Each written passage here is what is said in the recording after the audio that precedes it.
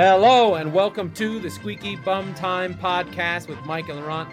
It is Tuesday, September 7th. Wow. In this episode, the international break takes too long. The U.S. men's national team are terrible. But first, Mike, let me ask you something. Have you ever had to escape from a coup? A coup? Well, I left New York to go to Florida. I feel like that should probably count at this point. But man, what a scene in CONMEBOL this weekend. Obviously, I was the coup and CONMEBOL. There were two. And yeah, we're right. Yeah, in Africa as well. But I want to start with Argentina-Brazil because those are two headliners, right? Yeah. I was watching mostly college football this weekend. I was enjoying myself, and I saw all of these things. So there's a big Tottenham contingent on Argentina, or Yes. Historically there usually is. So I always keep an eye on them. And lo and behold, there were 4 Premier League players that showed up for Argentina. Now, the way that the Premier League handled this break, let's go through it though. Emi Martinez from Aston Villa. Yeah. Lo Emiliano Celso, your Buendia. midfielder. Buendia from Norwich, and one other guy. Christian Romero, our new big signing. Christian Romero, your new defender. Right. So the way that the Premier League teams, for the most part, have handled this international break is frankly how I wish they handled most international breaks. They tried to pull rank. Right. And they're like, we're not fucking sending you our players, which, by the way, most of the big 6 does most of the time. They're like, oh, sorry, he's nursing a knee injury. He can't go. But this specific international break is slightly more important than the average one because it was the start. World Cup qualifier. These are the start of the World Cup qualifiers, right? So you want to get off to a good start. The other piece that's big about this, sorry to interrupt, is they're cramming them in. They're doing 3 over a 2-week break. So just another piece. So more COVID still wreaking havoc. Yeah, totally. And so, right, like you mentioned, the extra game in the 2-week period, this is a big deal. And so if you get off to a slow start, look, 4 years ago, we saw the Netherlands, Italy, the United States, obviously. There were a handful of big money, big name nations, Chile. That's 4 right there that you're like, oh, these are borderline world powers. None of them were in Russia for the World Cup. So every game really matters to these teams, especially like you said, especially in South America and some of these hotly contested, areas and FIFA federations, if you will. So a lot of emphasis on those, these early games. But as you said, COVID's still wreaking havoc in more ways than one. There are a handful of countries, probably a lot of countries, that are considered red zones using the old George Bush threat level, right? So but it is political. Like you put us on yours, we put yours on ours, right? Completely. Yep. England is in really good shape. They just had the fucking Euros. Compared to Brazil, where they had the Copa, but they shouldn't have. They didn't really have that many fans. They have no fans, right? They had a very few amount, right? But and then the whole thing with who's going, who's not going, vaccinated, not vaccinated. So the contingency of the English players, they probably all fly together. Honestly, all these guys, this 4 they did. Yeah, they fly to South America 3 days before they're there practicing. The federations of Brazil and of each country, of Brazil and Argentina, are like, oh, we just did this for the Copa. It's fine. We have a dispensation. We're cool with it. Yeah. CONMEBOL's like, we're cool. This is all good. We're cleared for last time. Let me jump in real quick. Right. This is one of these things where these people matter more in the world. So whatever restrictions that you or I might have coming from England to Brazil or vice versa, they don't apply until they sort of do. Right. Right. So in the context of this, Brazil just lost 60 days ago, not even 30 days ago, in the Copa. Now, the authorities that are outside of the soccer world have decided after the game has started to stop. No, because there was things going on before the game, the day before the game. What they effectively said was that those 4 players, Romero, Lo Celso, Buendia, and Martinez, all 4 of which should frankly start for Argentina. Buendia did not in this game, so 3 out of 4, had breached the quarantine rules. Now, I don't even know what they were. 10 days. Sure, but you know what? It's a moving target at this point. They can make it up as they fucking go along. And so they say that these players had breached the quarantine rules. How Lionel Messi didn't beats the shit out of me. Because he wasn't coming from England. But he was coming from England's neighbor. So like whatever. So I mean, they're making it up as they go along. They are trying to hurt Argentina, who, like you mentioned, just beat them in the Copa. Because this is bigger than the Copa, frankly, almost. It's not bigger than the final, but it's a big World Cup qualifier. And if you beat your rival, you have a huge leg up. So whatever. Yeah, I don't think it's nefarious. There's hijinks.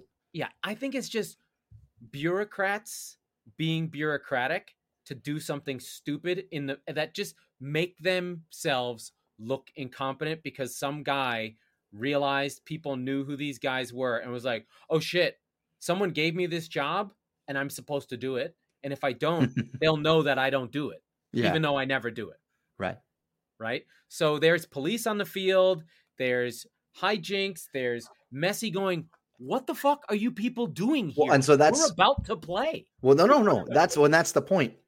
And Messi said this to the referees and so 8 minutes into the game, just after the 7 minutes goes to 8, you see health officials and like police and federal police running onto the field. Yeah, whatever the fuck they have in Brazil, which is basically stormtroopers, I assume. They running onto the field and they stop the game and they basically separate all the players. Now, it doesn't take much for it to pop off between Argentina and Brazil. So, and actually, I was watching the highlights. There were a couple, as this happens as well, between these two teams who hate each other, a couple of hard tackles just in the first 5 minutes. Yeah. No yellow cards or anything, but it was going to get to be a pretty fun game. Normal CONMEBOL. Normal CONMEBOL, normal Argentina-Brazil. And so they're there 3 days. This is not necessarily that thing. And that's what Messi goes up to them and goes, whoa, you waited until the game was underway. Why are you, we were here for 3 days. What are you doing? And so that's where it all kind of gets confusing, gets ridiculous. They separate the teams. They basically call the game off. Yep. Brazil goes home. Argentina was stuck in the stadium for hours. Now, the interesting thing about this is that most Premier League teams were not letting their players go. And that was true. And so you have 2 players, like we said, from Villa and 2 players from Tottenham. I can't speak for Martinez or Buendia, but Lo Celso and Romero, they were not – okay, and correct me if I'm wrong. If a player is called up to their national team and the team does not release them, they are fined from FIFA, I believe. Yeah, you can get in trouble. Okay. Something happens. And so – but there are ways around it, obviously, and many of the top 6 in England do this frequently and whatever, fine. Most guys, especially the South American, they want to play. The South Americans especially, right? And because it's World Cup qualifiers. It's an honor. It's a big deal. If you don't go, you are a pariah. Like, what the fuck is wrong with you? Why aren't you here? And players like Lo Celso and Romero, who are if Messi's like, I got a headache, leave me the fuck alone. I'll see you next time. They're like, okay, no big deal. But they are trying to cement their spot in this Argentina team. And so Tottenham doesn't give their blessing, so to speak. And it's one of those sort of, depending on who you listen to, but they don't say no because they don't want to get fined, because that's all Daniel Levy, right? And so they go and this all happens. Now, what I understand is going to happen is they're already on a flight back to London. And if they're not going to have to already, be 10 days of quarantine again. They will they already knew that. And that's why Tottenham didn't want them to go, but they were going to be like, can you just sit this one the fuck out? But so they didn't outwardly say it. But so now they're going to miss, I don't know if it's 10 or 14 days to be honest, but they're going to miss the next game for Spurs, which neither has featured so far. Lo Celso's had some like sub appearances, but nothing crazy. And so they are also going to be fined for basically going against the team's wishes. The players will be. Whatever that means to them, fine. But yeah, it's interesting. The bigger issue is they have to reschedule. They're going to have to find a way to do it. We're going to live in these COVID rules that are so different. I mean, like, you think that states in the US are having fucking different rules. Yeah. Like if in Australia, the whole thing's locked down, they have less cases than like Australia has the best. They have less cases than the best version of the US, and they beat people up in the street for not wearing masks. Like, it's gone crazy. Like, I'm open to however you feel about it. I'm like, I got vaccinated. I did my thing. I'm not doing anything more. I'll get more shots. Give me Sputnik. Give me the Chinese one. Give me all of them. I don't care. I don't want to wear a mask and I want to go do my stuff. Right. Anyway, so that sounded bad and sounded poor and sounded crushing. But then we have the African conference where things got a little bit more weird. Yeah. This is not COVID stupid shit. This is the country of Guinea has a fucking military coup in the day that The game Guinea is supposed to play Morocco, and Guinea players can't leave. They're stuck there. Why does this matter? Because Naby Keita of Liverpool is from Guinea, and he was there, and he's stuck there.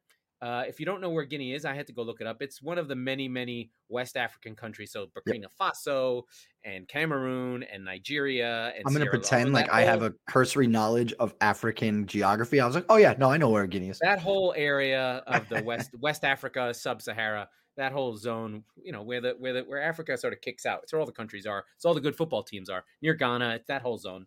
The side that's closest to South America. Anyway, if you played Risk, you could attack the other country, or if you had U-boats in World War II, you could just hide them down there. You certainly could. Yeah. If we need to do a wolf pack, take out the transports. All these games I played, that's a World War II adjacent reference. I like it. It counts. Yeah, we'll put it on the board. We'll take it.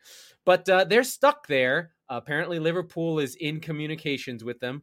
But the Moroccan team took some video out of their bus, and that was crazy. Because people were throwing shit at their bus, just people yelling, just mad, just like, hey, we were going to do football. But, for Africa, this is a kind of normal scene. Famously, Bradley, the coach of LAFC, got stuck in Egypt when he was the coach of the national team. Bob during Bradley, the Civil War, during the Arab Spring, that went really well for us. That we thought everything was going to change, but not so much. Well, I remember him saying, speaking of Bob Bradley, he was managing Egypt during the World Cup qualifying campaign, and what he said was, he's like, it's absurd, like the carnage and all that stuff. But it sort of puts sport in perspective, but also it's like, you fucking mutants. Like, the only time they were able to manage to stop killing each other was during Egypt football matches. Yeah. And where they do have riots in the stands as well. Sure. So it wasn't all, lovey-dovey, but like they all came together because they all wanted the same thing, right? He was under the impression that if Egypt could qualify for the World Cup, it might go a long way to like saving the lives from this civil war. There's a famous story of Côte d'Ivoire. I think Didier Drogba and Yaya Touré's team, they literally stopped a war from happening in their country. Like, and this isn't to, be political. It's just these countries have weak institutions. And in some places, the football team, the football team is their strongest institution because of the players, because of how strong some of their personalities are, the force of will to play, the importance of football. It's actually something that's really important and interesting, is everything might be going wrong in these countries, but they will play and they will find a way, and it'll be this respite where everything stops. We're doing the fucking Ghana-Nigeria game. And then when you're done, you can go back to where all the fucking crazy shit that goes on, whatever. I mean, but it is not unusual for these countries' FAs to steal all the money, to not book flights, to take guys by bus, to have stadiums that are falling apart. There's just a lot of really unfortunate graft that happens, and it sucks. And football as a governing body has problems, but I think the thing to praise is the players, right? The players are the ones who do put these things together. The players are the ones who'll speak out and have to be the ones on the microphone. And, I want Naby Keita to get out of there, and hopefully we'll see him playing Liverpool soon. He'll be underperforming back on Merseyside soon. Hopefully they need him. They need him badly. Right? Yeah, but it's scary for them because they didn't have a transfer window. We gave them a D, and without him, they're really in trouble. Yeah. So you bring up the importance of the players and going back to how much responsibility they feel personally to go be a part of this. It is a calling to them. and they feel like just all this patriotism and all the opportunity, right? Not the obligation, the and opportunity. to fly the flag, right? You see Yes, of a lot of course. the African players, they wear the red, gold, and green for whatever country they are. Yeah, Many yeah. of them have red, gold, and green. But there's got to be a better way, because the way that teams, Premier League teams or club teams around the world, I suppose, the way that they decide to take on all of the risk, essentially, right? And it's not about my player getting stuck in a military coup. It's not about my player getting COVID or something along those lines. It's about normal injuries that could happen, right? Anything. So the amount of time and just the wear and tear. Let's say everything goes perfectly fine, and Gio Lo Celso and Christian Romero play 3 games for Argentina in the span of 15 days. They fly from Argentina back to London. That's a quick flight. A good, it's got to be what, 12 17 hours? Yeah, right. So, I mean, it's just so much to undertake I'm sure in a short amount of Messi time. and the Qataris are like, Messi just goes, we've got to fly. I'm sure. And he gets there in 20 minutes. But that's not the point I'm making, right? Like, they do this. How many times would you say a year? September, October, January, March. I think that's the last one. And then one in April. There's either 4 or 5 times where they break up the season for 2 weeks at a time. And now compare that to the NHL for a second, and going into an Olympic year where the players reportedly are going to go to Beijing, which is super exciting. They have a 2-week hole in their schedule, which is standard practice overseas. But the NHL is like, this is a big deal for us. John Tavares in 2014, the best player on the New York Islanders, blew his knee out, had a horrible knee injury, out for the season. So the New York Islanders take on all the risk there. Now, that happens once every 4 years. It's a tremendous event. I understand. And that's not necessarily the problem. By the way, it's going to happen next year with the World Cup.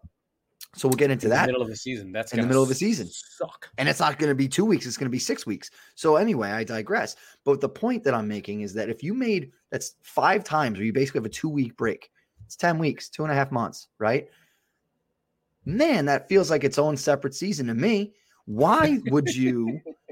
I understand that you want the time of year where everybody's lifting the trophies to be in May and not in like February and April and March. So I get that.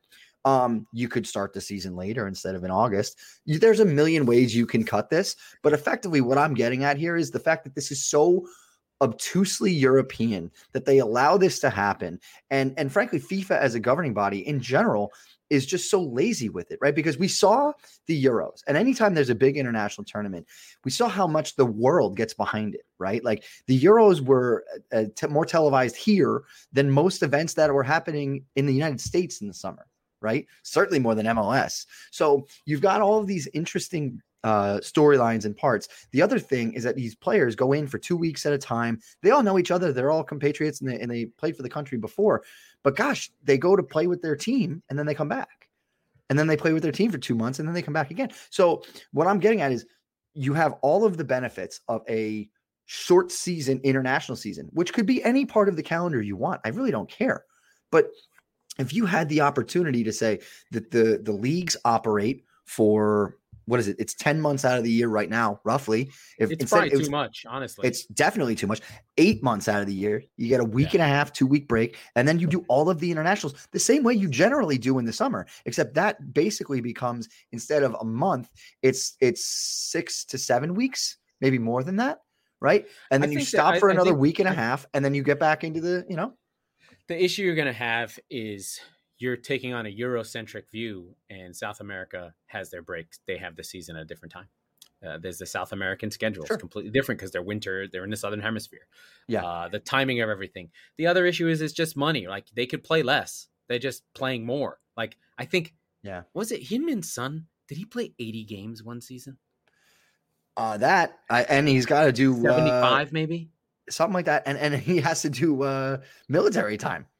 Or no, he got out of that. Got out of that. But he's got to fly to Korea. Yeah, exactly. It's the honestly the same distance in the opposite direction, roughly.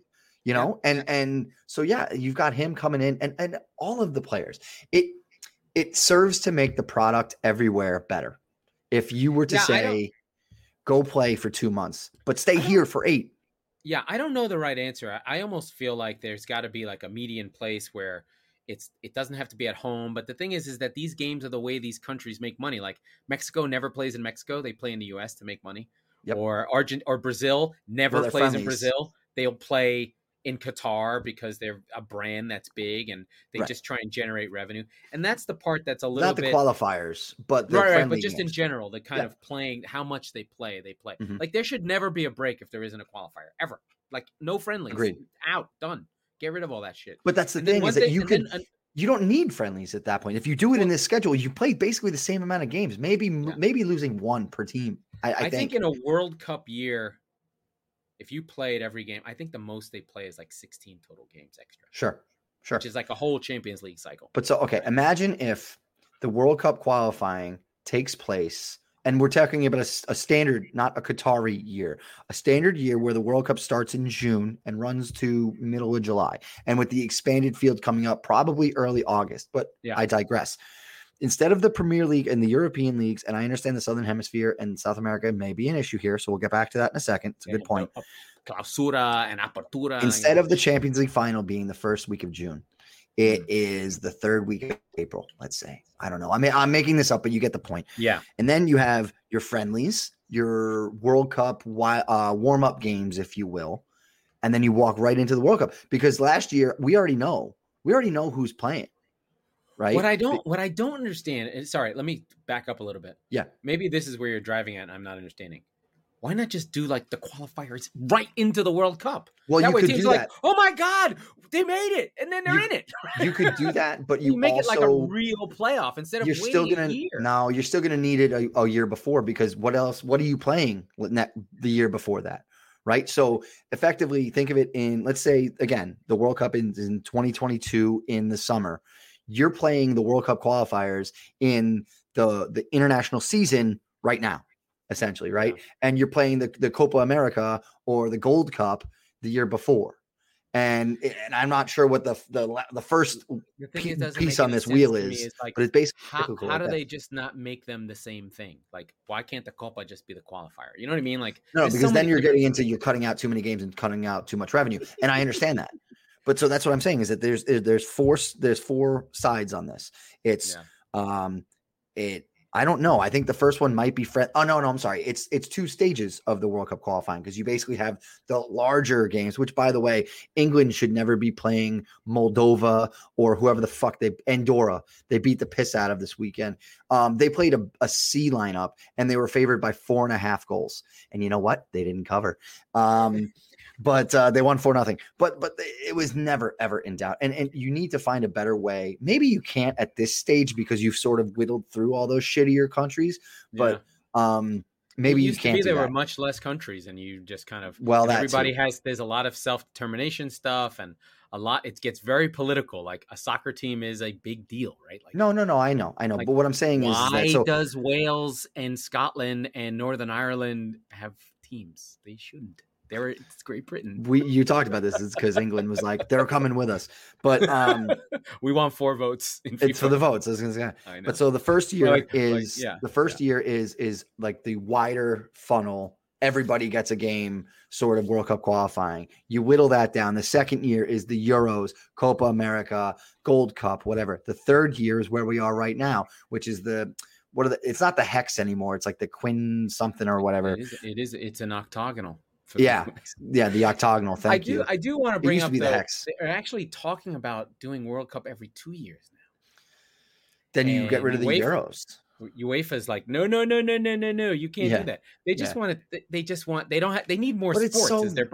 They need more sports. Is their problem. Right. Like, and the Olympics is kind of dying, which is weird. Maybe they're trying to like grab the Olympic torch and be like, you know what? You guys suck. Never understood. So for those that don't know, the Olympic tournament is a U23 tournament, and you can have 3 exemptions. So you can have 3 players, right? So effectively France, let's just pretend for a second, could have Pogba, Mbappe, and take your pick, Benzema or whoever, and a bunch of kids. It's so strange. So there's your answer. Realistically, they don't get that money. The IOC gets that money. That's why you'll never have it. But I mean, I always wondered, because the women's side is just straight games. Well, they want it. They want more. Right. They don't have any under or over. I think it makes more sense for the women to have the World Cup every 2 years because that's really they need to play more, right? They need to have more competition. Sort of, sure. But then you have an Olympics or a World Cup pretty much every year. No, Yeah. No, you don't. Sorry. Because it would be if 3 out of 4 years you have an Olympics or a World Cup. And it's the like, thing that's it really waters it I down. think the thing that's really frustrating is, and this isn't fair, and I get it, it's just like UEFA's tournaments are as good as, like we just saw it in the Euro. That was real World Cup light type shit. Or maybe The thing just about that maybe is, just in the Copa too a little bit, but hold on. Do you want to see Denmark or do you want to see Panama? Do you want to see the Ukraine or do you want to see South Korea, even with Sonny, right? Like, so that's the problem, is that the depth of quality in UEFA, in UEFA is so strong. And there's a that they could guy have on their own every tournament, team. and they do. And it's good. So, and same with the Champions League. All this is where the inequity comes in. Like, they're trying to like make money and make all these things for all these other countries, and it's just like, who wins the same team wins like 5 things. Like Mexico wins the Gold Cup, US wins the Gold Cup. Like, it's not always Germany and not always Italy, even though it was this time. But anyway, that was kind of cool. Yeah, I don't know what to do at international. I mean, I guess, like, to me, it's so hard. Maybe this is a good segue into something sort of random. It's so hard to get out of our American brains, right? We're just like, why don't you have a playoffs and a set schedule that doesn't fucking change all the time, so everyone knows when it is, and then plan a Super Bowl around the country that people know what it is and we know who's going to be in it. Like, let's do it that way. Let's have playoffs. Let's do it. How about you mix the Champions League with the whole thing and it's all divisions, one thing? How about that?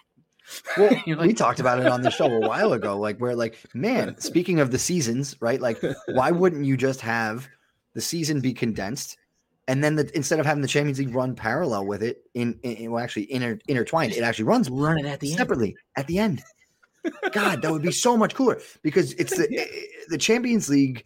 The way that it relates to the domestic leagues is very similar to how the international breaks work, right? It's 2 games. It's weird. It's a game, and then 6 weeks go by. Yeah, it's a game, instead of just play midweek regular season games, condense the season to like April, and then just have a whole Champions League season at the end. And then the internationals, and then the Premier League starts, or the domestic league starts back up. It would be amazing. It would be amazing. It would be round the clock, amazing football. I think what would happen is it would kill the importance of your domestic leagues.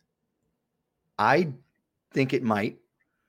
Same way that because nobody City A would just be like, oh, it's over and our season's over. Like, some teams, if you were out early of the Champions League. But wait a minute. Counterpoint. Why doesn't that happen already to the FA Cup? Why doesn't that happen to, frankly, the Carabao Cup? Right? Because they don't matter. People are already upset with them. People don't care about not the FA Cup, because the depth of quality. Do you think it does? Do you think it doesn't matter to Leicester? You think it didn't matter to Tottenham last year? It mattered. No, that stuff matters. So that's what I'm saying. Right. Of course. And City, by the way, the Premier League doesn't matter to them anymore. Okay, so like, bite your tongue, boy. No, it matters. That's bullshit. Okay, it matters to me. If they could win 10 Premier Leagues or 1 Champions League, which one do you think they would take? 10 Premier Leagues and 1 Champions League. No, you don't get to pick one. I'm telling you, a Champions League trophy is so elusive to them right now. This is the problem. It's the one we don't have. I get it. It's in a different thing. Yeah. They themselves are in their own stratosphere, as seen by the arguments in the transfer window about Grealish and Kane. Yeah. But that's kind of the point where, like, I don't think it would diminish anything. You might be right. Over time, it may. Yeah. Not any more or less than it already has. But I think that if that's the case, then fuck you, Man City. Like, get lost. You know what? You're competing in it. And if you couldn't be bothered, throw your C team out there. And if you win, you win. If you don't, you don't. You and I both know that Europeans they less loathe change. They just will be like, this is the end of this is inherently American and you all should die. It would be almost, it wouldn't be seen exactly as the same as the Super League, because it actually is promoting more football and it's promoting it's I said, it's promoting smaller teams. I mean, listen, think about this, right? The English are actually pretty okay with change. In Germany, they're still fighting about the fact that the game is on Monday night, or that the games are not all at 3:00 on Saturday. And if there's a game that's not on 3:00 on Saturday, they fucking riot and get mad. Like, or they're mad at Red Bull Leipzig because it's a corporately owned team. Because they're sidestepping the rules. Yeah. Like, dude, Germans, take it RB easy. Leipzig. But they're totally fine with Bayern Munich winning every year and Bayern Munich buying the 3 best players and the whole coach of their league is a feeder system. Yeah, the whole league is a feeder system, and they're fine with it. Anyway, we have to talk about somebody we care and love a lot, and that's Joe at Attitude of Gratitude Consulting. He has helped Mike as he gets closer to his wedding. Yeah, we're getting there. Talk clicking, and he's been saving money so that he can go on a decent honeymoon somewhere where they take Floridians who are right wingers. I think you might have to go to Guinea and deal with. We're gonna sort it out. Yeah, I've got my dictator hat. yeah. But Joe would help him find the flight. Might find him some lawyering up if he needs to, and he needs to get out of the country. No, I've hired a militia. Maybe a C-140 to get out like Afghanistan. So Joe from Attitude of Gratitude Consulting, he doesn't really help you with Afghanistan, but he does help you find money when you're in trouble, and like Mike will be if he's stuck in Guinea on his honeymoon, like Naby Keita. Now, this is a mixed up way, but you can get your help from Joe at www.attitudeofgratitudeconsulting.com, and he will help you out for sure. And so speaking of for sure that needing help, we have the United States men's national team. Yeah, I was going to say, that's a great segue. I was going to say, I think I'm staying stateside for a little while, but I wish I wasn't, because the national team here is in trouble again. By the way, this is a special segment of Mike's Best Bets that I did not publicize before the show, before the game, I should say. But I happened to notice that USA winning 1-0 was plus 450. Like, this is like a half hour before kickoff. And I was like, that's awfully interesting because they don't seem to be scoring much, but Canada stinks. I think I'm going to throw some shekels on 1-0 to the Americans. And so the first half is a slog. It honestly felt like Canada looked like they looked almost like a West Brom or a Burnley. But the interesting thing is that actually a Mourinho Spurs is probably pretty fair because they had the best player on the field in Alphonso Davies. And Kyle Larin, who's no joke, even though I was ripping on him on Twitter, he missed like 4 sitters. He stinks. He's an Orlando City alum. No, but he does play at a top league. He plays. He does. He plays for Galatasaray. But so they should have had 3 or 4 in the first half, arguably Canada, and just on the break, right? They had like 10% possession. I'm lying. They had like 25-30, but it was very much one-way traffic. And the U.S. playing without Weston McKennie, who broke team rules. Always love to hear that. And Gio Reyna, who has like a hamstring injury, I believe. He's not going to play in the next game on Wednesday either. So not a great U.S. lineup. Josh Sargent didn't start. He started the game in El Salvador, which they went scoreless, which was horrible to watch. But they get a goal around the 60th minute or so. I actually had to. It was a build up after a foul. Pulisic hits, I forget who, out left and plays it in. And it was a very nicely taken goal. It's Robinson who I think plays that. That's right. Yeah. Anthony Robinson. And so 1-0 to the Americans. Mike's feeling pretty good. And I drove to the airport to pick up Jessica from her 900th trip this fucking last 6 weeks. And by the time I got out of like the airport, whatever, and I got service back, it was 1-1. So I did not see the Canada equalizer, but I was alerted to the fact that it was our friend Kyle Larin here in Orlando. So I was a little perturbed about that. They did not end up getting anything else out of the game, and it finished 1-1. And now the U.S. is sitting here.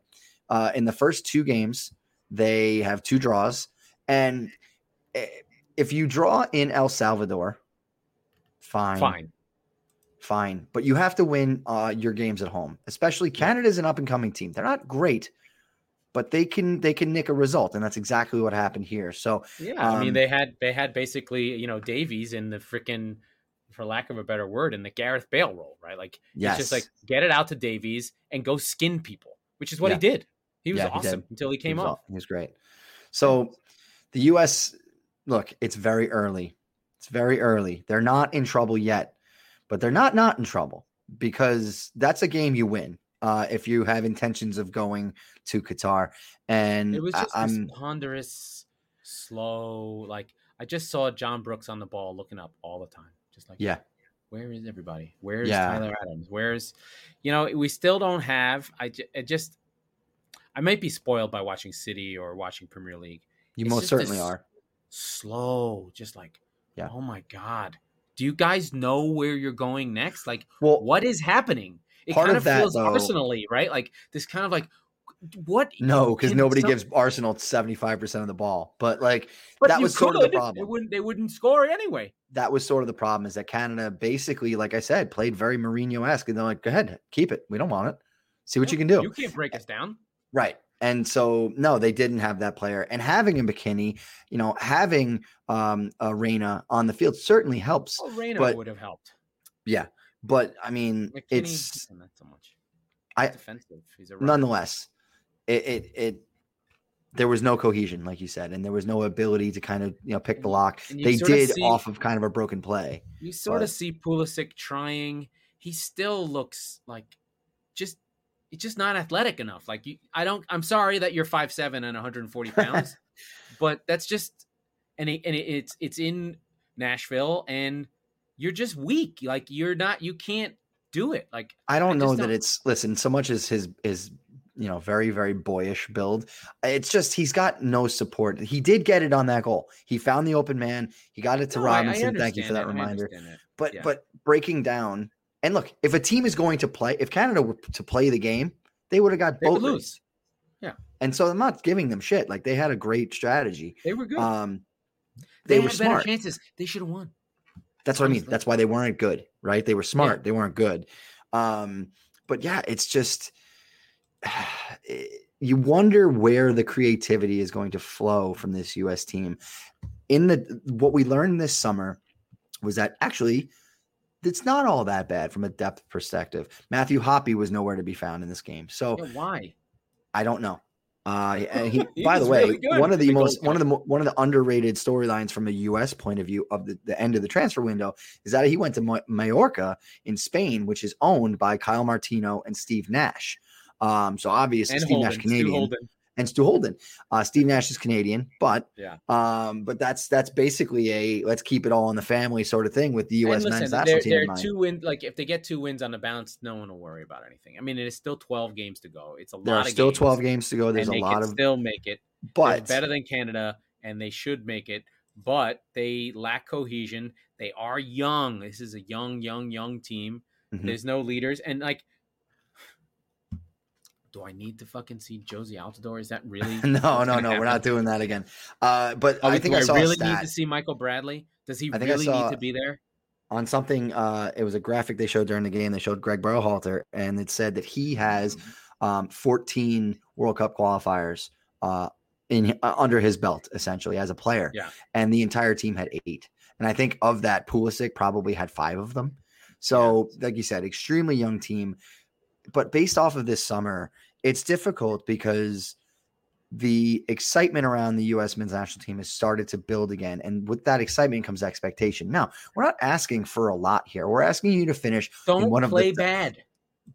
in one of the top 3 places in CONCACAF, which means be better than Trinidad and Tobago, little sore subject, be better than Canada, be better than Panama, right? So basically, if Costa Rica and Mexico are better than you, that's still okay. That is where we're at here, right? Yeah.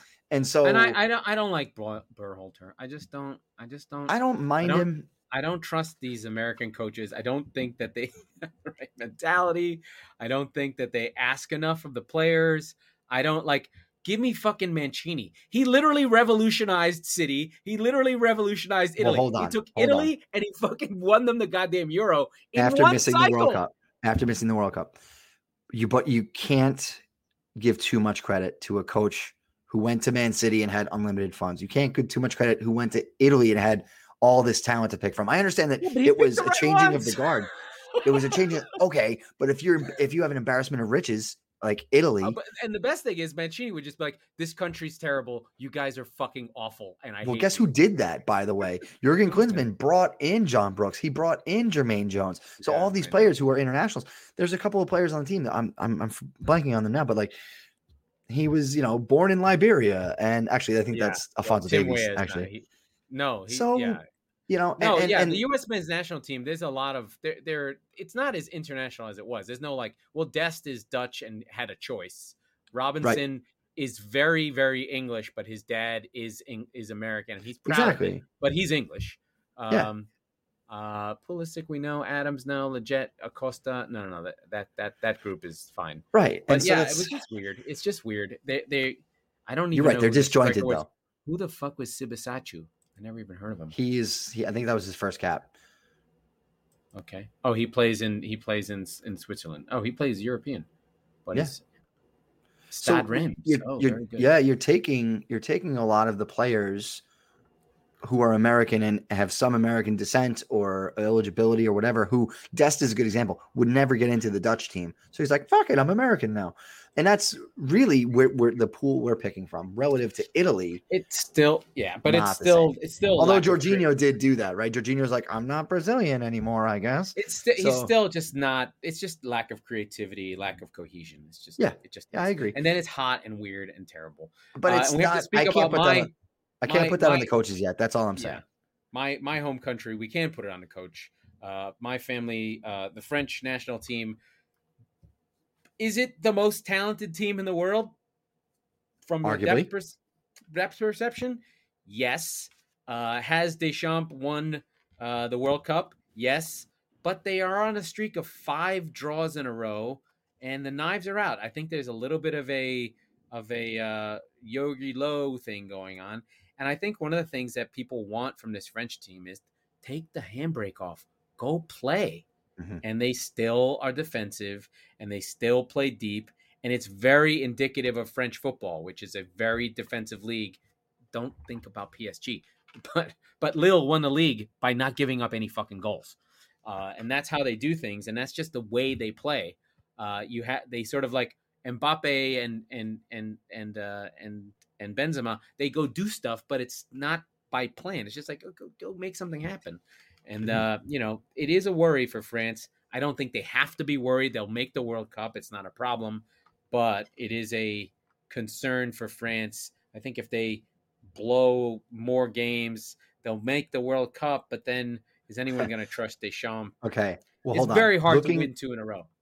Looking at this group, first of all, they have 3 draws, but they had the 2 wins in the bank already. So that's important to note. They're fine. They're in first place in the group by 4 points. With Finland and the Ukraine behind them. They have Bosnia, Herzegovina, and Kazakhstan. Those are 2 teams, not 3.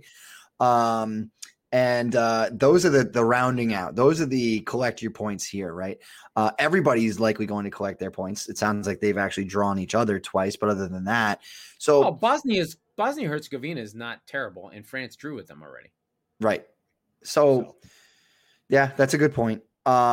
However, there's nobody there who's going to beat them, right? Like, there's nobody there who's going to beat them. Like, nobody has any wins. It's just like, I don't know what the hell the Ukraine. Finland has 1, which I would assume is over Kazakhstan, probably. But the point I'm making is they likely will not go near the unmentionable missing of the 2022 World Cup. They can't. It's almost impossible. It's almost impossible. But as I mentioned, they have an embarrassment of riches to the point where Didier Deschamps could, he could have Lloris at striker. He could have Pogba in net. Like, it doesn't matter, right? They'll be fine. But there's a little bit of a concern in the sense that they have, they have had the draws sort of in a row. They did crash out of the Euros. That was bad. In an unspectacular fashion, right? It was bad. It was really bad. And you did see big names. Like I mentioned earlier in the show, you saw big names, not just the United States. They're fucking nothing compared to this. Chile, Netherlands, and Euro 2021 champions Italy missing the World Cup. So they don't seem to be in trouble because, and I don't know if this is the last round of qualifying or not. No, they got a long way to go. Yeah. Well, that's the question I have then. If they whittle the groups down from here.